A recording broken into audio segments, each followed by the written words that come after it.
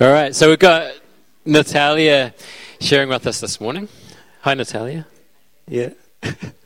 I would let her share, but part of the reason why I invited Natalia is for some of you who are here over our summer sessions in between Christmas and New Year's. No, when we started again, Natalia shared a message, and it was really, really awesome, really profound, and so I've kind of asked you to share it again. But it feels like the timing is right. Like we're, in a sense, today is the end of the first half of the year, and next week is the beginning of the next half of the year.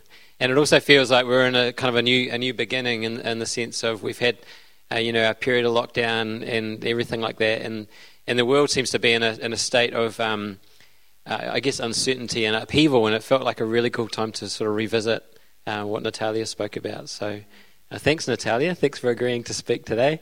I'll pray for you, eh? Yeah. Lord Jesus, thank you for these words that you've spoken to Natalia, and I pray this morning that you would bless her, you strengthen her, and for us as a congregation, that you give us hearts to hear what you are saying, and you'd reveal yourself to us, your truth to us, and you'd Lord, I pray for seeds this morning, things that we would be able to go away with, seeds that would grow into something beautiful in our lives, and to bless your holy name, Jesus. Amen. Thanks. To those of you who were here for those summer sessions, it is a little bit different, so hopefully there's something for you in this space. I hope it blesses you and encourages you. So today we're going to go through a bit of a metaphorical pōwhiri. The pōwhiri is a beautiful ceremony and tradition, and it's I'm using this in a way to get us into the next space and help us to walk through into the next place that God, I believe God has for us. It says, in the last days, the mountain of the Lord's temple will be established as the highest of the mountains. It will be exalted above the hills, and peoples will stream to it. Many nations will come and say, "Come, let us go up to the mountain of the Lord, to the temple of the God of Jacob. He will teach us his ways, so that we may walk in his paths." The law will go out from Zion, the word of the Lord from Jerusalem. We all know the significance, I assume, of the mountains and the high points. And we're one of the nations coming forward. And I pray that we're coming, saying, "Let us go up to the mountain of the Lord, that we may walk in his paths."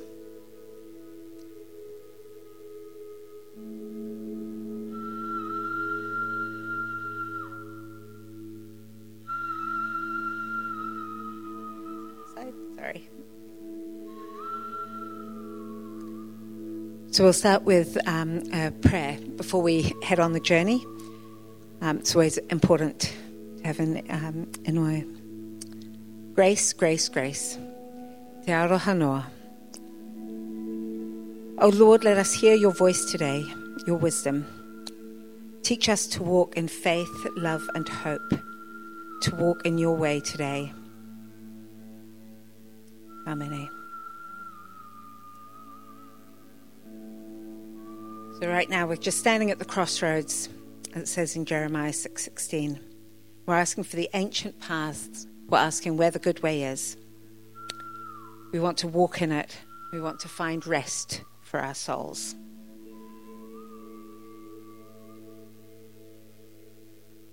As we start to walk, the tangata whenua lay down the wero. There are three parts for us to pick up. Last week, Fenna talked about the practical, mental and physical challenge to run a marathon, to go deeper. We see the three parts of the Holy Spirit, of God. The Holy Spirit, which speaks to our souls, that speak spirit to spirit.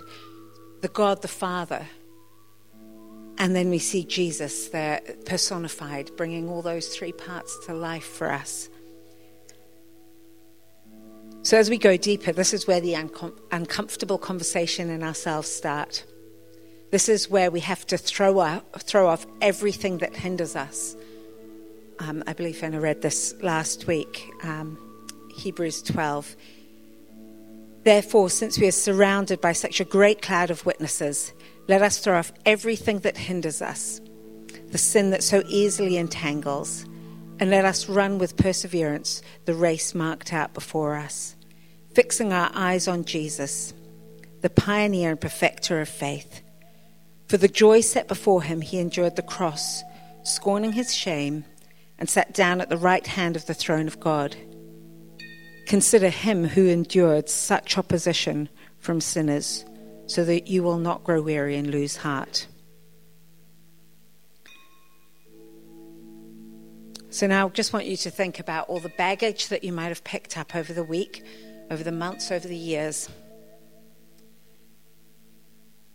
We're letting go of those, emptying your hands so we can pick up the three raka: faith, hope, and love.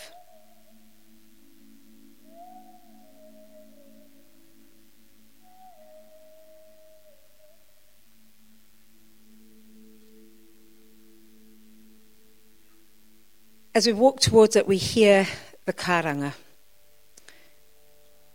The karanga is called, this is where God calls to us, deep to deep.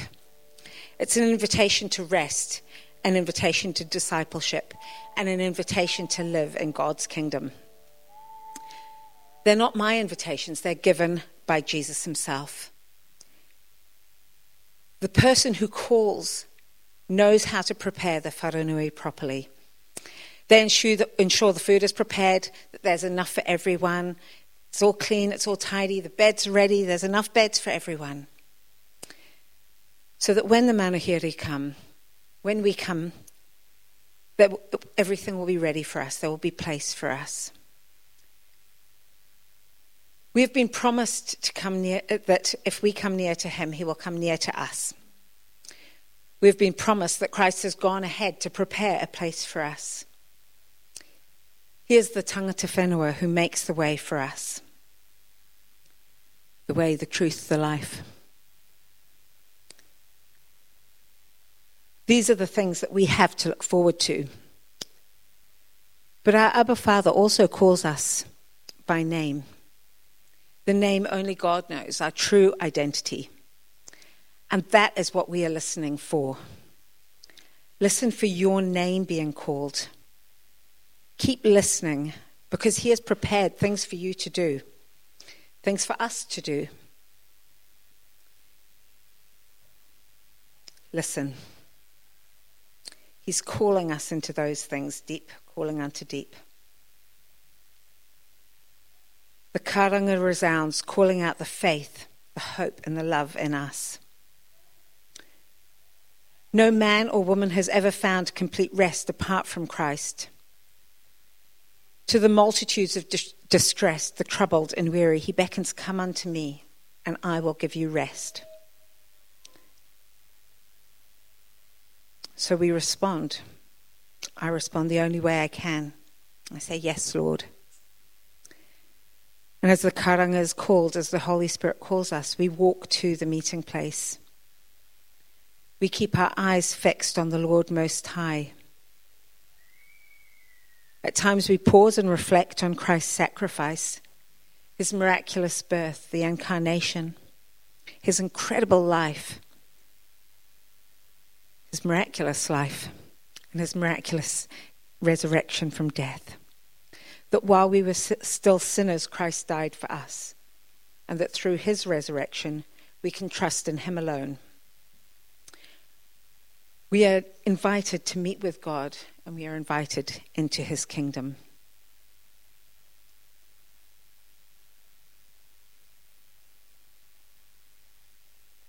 It's all been a little bit solemn and serious, this bit. But as we come to the next bit, the hakapōwhiri is performed. It's a celebratory dance by the Tangata Whenua, the people of the land. The Lord loves to welcome and to lead us in dance. That is his way of doing things over and over and over. We see this in the Bible. Miriam danced, leading the peoples toward the promised land. David danced as he brought the Ark of Covenant into Jerusalem. In Zephaniah, we see the Lord sings and dances over us, over you. The Hebrew word is gil. I'm not sure I'm pronouncing that correctly, but it is a joyful and exuberant, almost violent whirl, kind of thinking of the wheel going round and round, spinning. If you're thinking of something like the whirling dervish, if any of you have heard of that, you may know what I'm talking about. I've chosen these pictures here as they perform dances that are special to me and I think sum up some of this. At the top there is the traditional haka. It's a beautiful display of fierce passion. The second is a circle dance being performed at a wedding in the Toda village in my hometown in India. Again, the dance gets faster and faster. It is intricate and beautiful. It is traditionally performed by the men, and it is it's beautiful and rhythmical with a wonderful chant that goes with it. And finally, we have a traditional Rajasthani dance with sword and shield, where they whirl eventually very, very fast again with their the kind of skirts of their coats flying around them. They dance with the sword and shield, and the way they control their swords and their shield is so precise. It shows their agility, their speed, their control. In dancing, they show how well and how ready they are to fight. But it is the dancing that shows the agility. It is the dancing that shows their prowess. And this is the same in all three of these dances. And this is our God. He's our Savior. He's our rescuer. He fights for us, but he absolutely loves us. And when we come to him, he delights in us. And as we come, we bless his holy name. Bless the Lord, O my soul. As we come forward, we remove our shoes and sit, for we are on holy ground. And we listen to what our host has to say.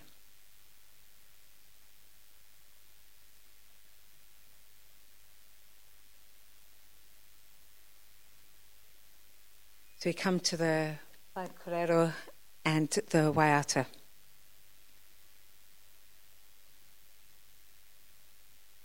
First of all, the host speaks. No man or woman has ever found complete rest apart from Christ. To the multitudes of distressed, troubled, and weary, he beckons, "Come unto me, and I will give you rest." For many of us, our experience over lockdown and coming out of it has been a chance to pause, to reconsider.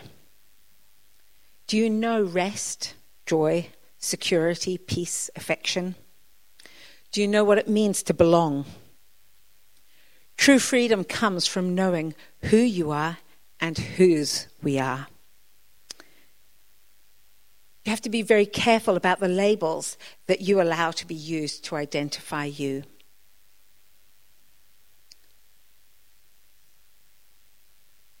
There are only certain people who can call me certain things.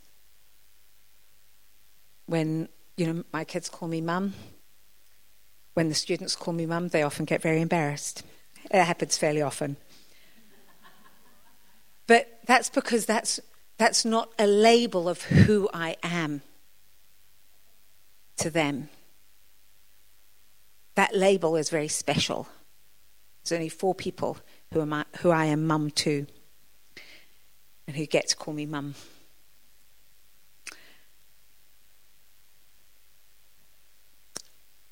So be very, very careful.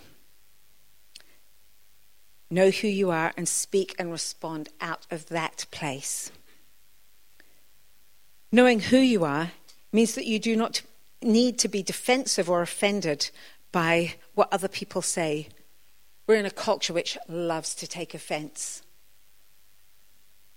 Yet as Christians, we can choose not to take offense. We don't need to be defensive when people attack. Well, this is what Christians think even if that is a label that I wear, because I know what it means to be in Christ. I don't have to worry, and I don't need to be offended or be defensive about what other people say about my God and about his people. He says that he will defend them. He will defend his name. I can answer questions, and I need to be ready to answer questions, but it doesn't need to come from a place of defensiveness. I'm emphasizing this because this is something I'm still learning. You think you've got rid of those labels, and then something, and you go, why am I being so defensive? And you realize you're not strong in that area that you thought you were strong in. You have doubt about who you are. It also means we do not need to attack other people. When Christ questioned people and really made people stop and think, he never got really personal in the way that we talk about nastiness. But he challenged them. He challenged what they were, what they said they were, and what they actually were. Because there needs to be alignment with how we act and what we say. And that was when he would really challenge, and he would cut to that place. And some responded and said, oh my God. Some fell to their knees. Some said, this man knows me. And others ran and said, we've got to kill this guy.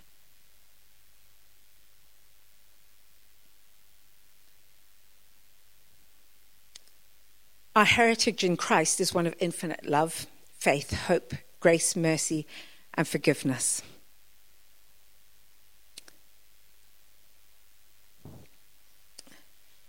I'm immensely proud of my heritage. Some of you might have heard the talk we gave on Mother's Day. But like many people in this room, when it comes to things like preparing a pepeha, it's difficult. Because my ties in India are very deep and very strong, but I am not Indian heritage. My ties to New Zealand are very deep and are very strong, but I am not tangata whenua. My ties to Scotland are very deep and very strong, and there are things and stories there and stories about England that resonate. I grew up learning the stories, learning the myths, learning about even how the expressions of faith in my history. And I've just been making my kids listen to some fantastic Gaelic psalms, which are quite reminiscent of, funnily enough, some of the Rarotongan worship as well. Yet, I don't really see any of those one places as my home. But Christ has gone to prepare a place for me, and he's gone to prepare a place for us. In the Father's wharenui, there is room for all of us.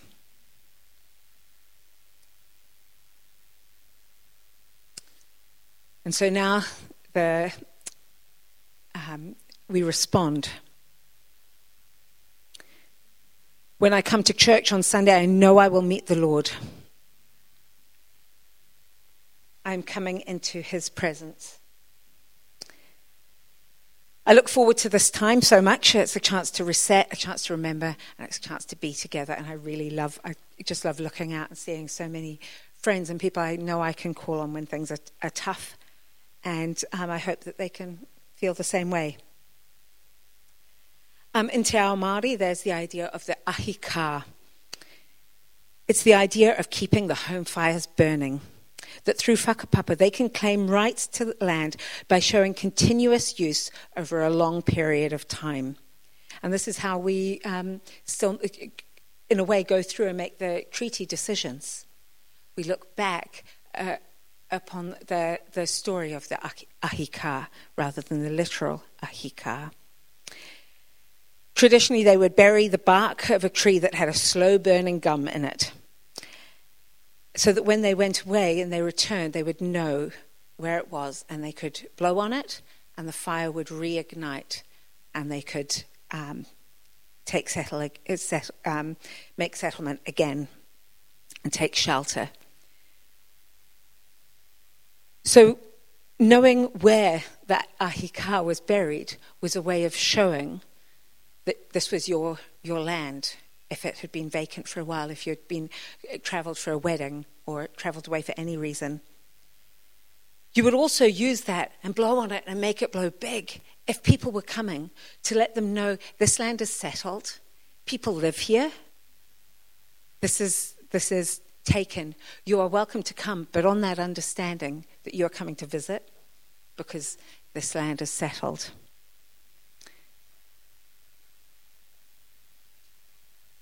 When the replica of James Cook's ship came through last year, one of the things that some of the local iwi did here in Wellington was they went and they set up the Ahikar and had the flames, the smoke burning as a way of saying, this is your tradition and this is our tradition. And a way of going, we know that this is causing up deep hurts. And this is our way of responding in the same way that we responded the first time round. We made sure our fires were smoky and big so that you could see this land was settled.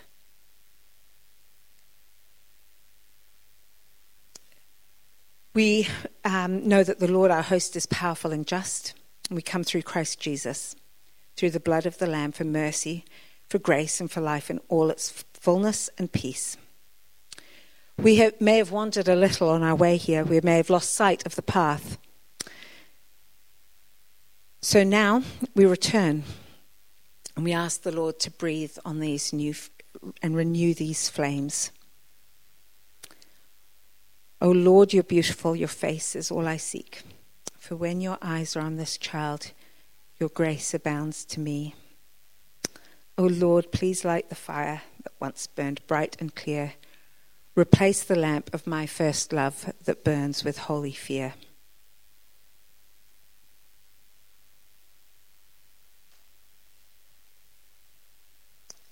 So now we come forward and we give our koha, our offering, to the tangata whenua. We know now that our God has far more than we could ever give. He's so much. He has given us more than we could ever give back. He is the creator. He is the sustainer. He is our life. He is our redeemer. Yet we bring our gifts. We bring our tithes, our offerings, our lives. What do we need to surrender to him today? He gave us every good thing. What can we give that he hasn't already given us? We have nothing of worth that he has not already given us. But this, in Christ, is the most unusual koha. Because along with the things that we feel we can offer, maybe money, maybe time, our worship, our songs, our hearts, he also asks for all our rubbish. He says, get the koha basket. Put in all your anxieties, all that rubbish, all the stress, all the stuff as you walked along, the rubbish that you picked up, maybe that got caught on your feet, on the soles of your shoes, as you walked through the bushes that maybe caught onto your jersey, your jacket, that you didn't even notice you'd picked up. This is the time. And Christ, with his most unusual welcome, says, give me all your junk, your rubbish, your anxieties, your sins, all the rubbish, put it in there, as well as what you think is good, as well as all the good stuff. There's no way even all the good stuff will cover the costs of our visit, of our stay, of our rooms that have been prepared for us. But he wants all that rubbish. He is the ultimate upcycler.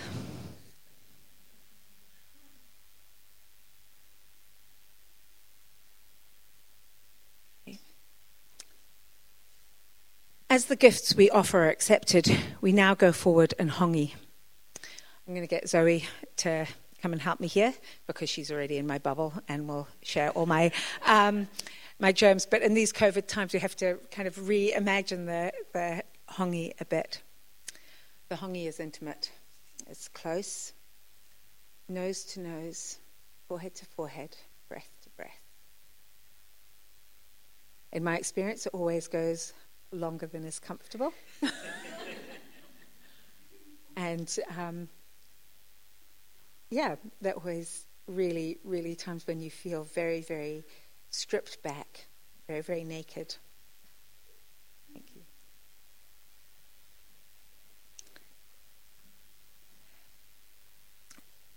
As I have been in maraes and they have hongied, often the kamatua will say things to me like, welcome, thank you for coming, thank you for your song, thank you for your gifts. Sometimes a little bit more if he knows a little bit more about me. When you lean in, what does the Father say about you and that uncomfortable nakedness? When, like Adam and Eve, we're really stripped back, we're really exposed. But our kamatua leans in and he says in that moment, you are loved, you are forgiven, you are pursued, you are valuable, you are special, you are chosen, you are wonderful, you are protected, you are wanted, you are beautiful, you are God's temple.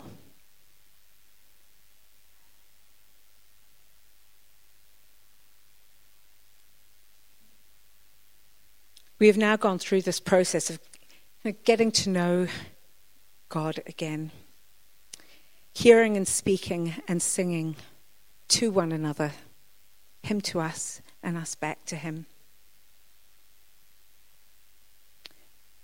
The deal needs to be celebrated, and it's time to feast. Food and celebration, this is what it all comes down to. Every time you go to marae, food is very, very important. And in fact, you know, in India, most cultures, so much happens around the table. They say that, you know, families, when you eat around the table, even once a week, your family relationships improve. Just eating together and not having anything else, just food together in that space. And we know that God is all about food and about feeding us. In Psalm 23, we hear how the Lord sets a table for us in the presence of our enemies.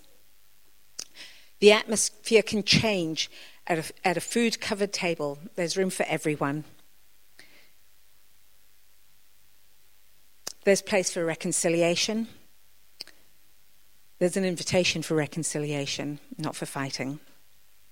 And Jesus loved to feed his people when he was here. He fed them by the thousands, multiple times. He instructed Peter to feed his sheep. He broke bread and drank wine with them at the Last Supper. And then he returned resurrected for the fish course on the beach. His parables often included food. After sharing kai, after eating together, things are broken down and you're no longer seen as manuhiri. You are no longer guests. The gratitude and acknowledgement of this is shown by service. You start doing the dishes. making the beds, helping prepare the food at future meals. This is what happens at church, the first few times you come along, but when people really feel comfortable and feel like this is their place, they start doing the little things first that say, I'm comfortable here. It's things, I'm going to put my cup in the kitchen. And you go, they're feeling more at home. When someone comes in, they say, hi, welcome. Who are you? There's that shift of suddenly this is my place. I can do that now. So, as we are now brothers in Christ, we are able to go out and share the love, compassion, kindness, justice, and healing with all the things that we have learned from Jesus, from the Father and the Holy Spirit. Yesterday there was an article in the paper, and it was on Stuff, and the headline was New Zealand's Uncertain Future in a World Coming Apart at the Seams. And as Matt said last week, the world is crying out for hope, for love. And we have been given this hope, love, and mercy that we can give away. This is what we carry. It is a movement. So this world coming apart at the seams. In the article, the writer spoke how actually it was already coming apart at the seams. It's just being highlighted. All the deficiencies, all the corners that have been cut, all the problems that have been swept under the carpet, pushed away to the side, are being brought out to the front and cannot be ignored. So we're going to come and eat and be restored and refreshed so that when we go out, we can keep our ahika burning. You know where your home is. You know who you are. You know whose you are. So you can go out and live a generous life from an identity of certainty into a world that's coming apart at the seams. But just a word of warning here. Not all will recognize this grace, peace, and love that you walk in. And oftentimes it will be hard. You'll be challenged to walk in areas that you don't like. Walking counterculturally to the worldly culture. We're going to be forced to make decisions where it's really, really tough. I know the elections coming up are always hard because there's no one party that you go, yep, this sits. Because we're in a fallible world. We're in a fallen world. Christ said it would be hard. He said there would be suffering. But he gave us his way of life. And his life as an example. We want to be on the right side of history in his eyes. His eyes are the only ones that matter. So I want you to walk through this week with your home fires burning, but also knowing that it is most important to keep the home fires burning when we're at war, when we're hard pressed at every side. Throughout the war, those were the big signs. Keep the home fires burning to encourage those at home, to help stop them slip into despair, and to keep those who are out fighting encouraged that back home the home fires were burning. It's absolutely worth it. And remember, you can always come back and get rid of any rubbish you collect. Sometimes we collect rubbish on behalf of other people. We need to remember to pass it on. We're just a transitionary stop to the rubbish bin. The rubbish bin at the foot of the cross. No, not quite there. As we leave, we need to remember that some will say, Lord, we ate with you. And he will say, I never knew you. So how do we know that we are his? And how will others know that we are his? By our love for one another, by our fruit. Back to the kai. In 1766, the Māori prophet Toiroa prophesied about the arrival of the Europeans. He said, the name of their God will be Tama Iroro Kutia, the son who was killed. A good God. However, the people will still be oppressed. And I feel this. How can this oppression be linked to the fruit? They can see that God is good, but they will still experience oppression. And I want people, when they look at me, to see my good God, not my flawed human ancestry and my flawed humanity. Be they the fruits of the Spirit in my life, or fruitfulness in friends or family, fruitfulness in the people I share this great news with, I want it to be the Lord's fruit. Ask for the fruit of the Spirit. Ask for the harvest to come in. But remember that even if we still see no fruit, no fig tree, no fruit on the vine, I urge you to rejoice in the Lord. For he said, don't worry, ask me. And if we are trusting in him and being obedient to him, then we can keep rejoicing in him. Because even the fruit is actually his problem. It is his gig. He says he sends his Holy Spirit to deal with that. We are just called to obedience. So as we end, there's some physical food at the back, and here for the people who might miss out if they want prayer. There's physical food to celebrate with, to sustain you. And if you need the spiritual food too, if you need someone to stand with you as you let go of the rubbish, or someone to stand with you as you get ready to go out and be generous, to maybe put on that big backpack of goodies to give away, we'd love to pray with you as well. Just pray. So, Father, we thank you that we are not Manuhiri, that we are your people, that we are tangata whenua of your kingdom, Lord, through Christ Jesus. And Lord, I pray that as we go out this week, that we will carry your love, your grace, your generosity, your mercy, your wisdom, all the good things that you have, and that we will be able to share them, that we will be able to give them. Lord, I pray that throughout the week that we will be able to step back, replenish in you, so that we can give out again. Lord, we thank you that we can find that replenishing rest in you. And Lord, as we celebrate, we pray that you will renew, restore, and remind us of the joy that you bring, the celebration that you bring, and the freedom that you bring. Amen.